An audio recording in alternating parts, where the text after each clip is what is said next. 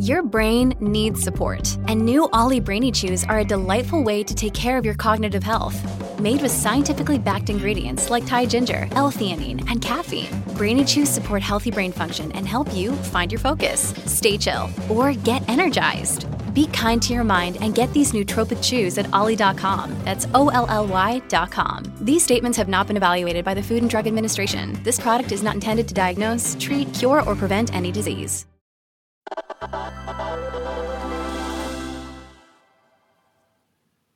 It's Recode Daily. I'm Adam Clark Estes. And I have a question for you. In the past year, did you get a raise at work? Or maybe switch to a job with better pay? If it's a yes, then congratulations. You're among the many workers in the United States who've watched their paychecks get bigger in the last 12 months. But, sorry to say, these days, getting paid more does not necessarily make you richer. Here's Recode's Ronnie Mola.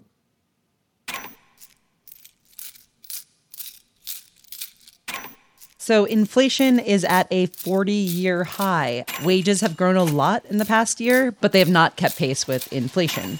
In January, the Consumer Price Index, which is a basket of a whole bunch of goods across the economy, was up 7.5% on average, and your salary probably didn't keep up with inflation. So in other words, you might be making more money, but your money has less purchasing power. So this is bad for workers, obviously. It's also bad for their bosses, too.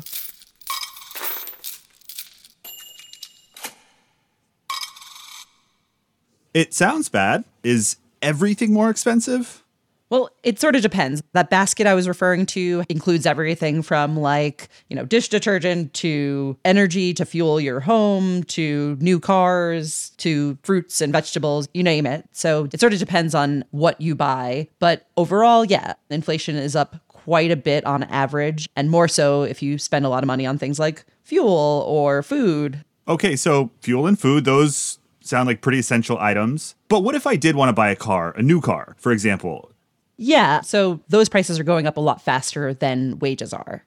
For example, let's say in 2020 you made $20 an hour, and for the purposes of this thought experiment, you worked 40 hours a week, you worked every week of the year, you didn't pay any taxes or take anything out of your check, and you didn't buy anything else. You would have made just enough to buy a new car, which was on average something like $41,000 in 2020. Got it. And what if I wanted to buy a new car at the end of 2021, so a year after that and just a couple months ago? Yeah, so you were likely to have gotten a raise in 2021, say, maybe about, say, 5%, 4.5%. Now you're making $21 an hour. If you do the same thing, work pretty much every day, don't spend anything on anything else, don't take out taxes or anything like that, at the end of the year in 2021, you wouldn't have been able to purchase a car, even though you'd had a 5% raise. That's because a new car then cost $47,000 on average. Well, that's a bummer. How big of a raise would I have needed in order to afford that car at the end of 2021? So your wage would have had to go up as much as the price of cars went up, and that was about 13% last year. But for most people, their wages didn't go up that much. So, like you said, this is obviously bad news for workers. No one wants their paycheck to have less purchasing power. But what does it mean for bosses, especially in this moment, as we've talked about on the show before? Workers have more power than they've had in the past. So how is this bad for bosses?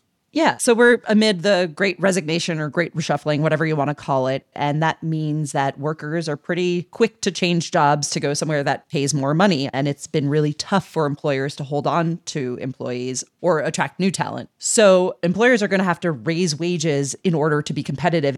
They may need to raise it as much as inflation, more than inflation. That said, there's this pay scale survey of employers. 85% of them are worried that the raises that they're offering are not going to be enough to keep up with inflation. But they could also offer a whole host of other benefits that might be cheaper than raising wages that much. Can you give me some examples? Is there a route that companies are more willing to take, or any tricks up their sleeves?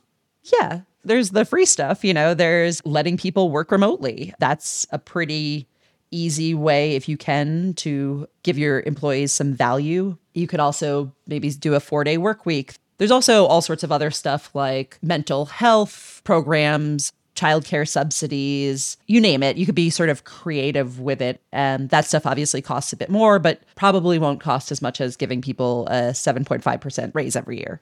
And at the end of the day, working remotely or having a 4-day work week doesn't necessarily help workers buy the fuel and food they need to live. Exactly. So what about the companies that can't afford to give everybody a 7.5% raise? I mean, they're the ones that are going to have to lean more heavily on that other stuff, the perks. But you're also going to see a lot of companies, try to automate. That always happens in periods of tight labor markets like this one.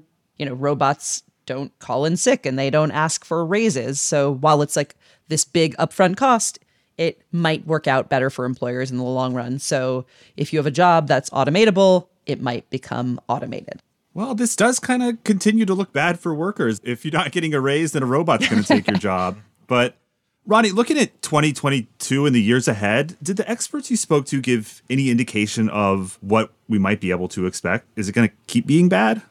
Well, if I knew this, I'd probably be making a lot more money than I make. But we don't know how long these elevated levels of inflation are going to continue.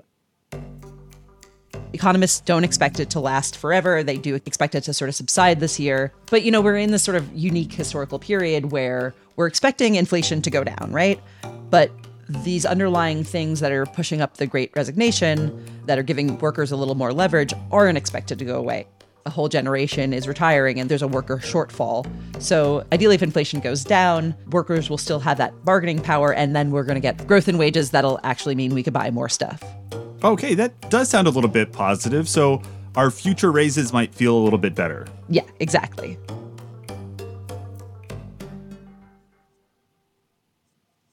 Today's episode was produced by Taylor Macon and engineered by Melissa Ponce from Hemlock Creek Productions. I'm Adam Clark Estes. Thanks for listening.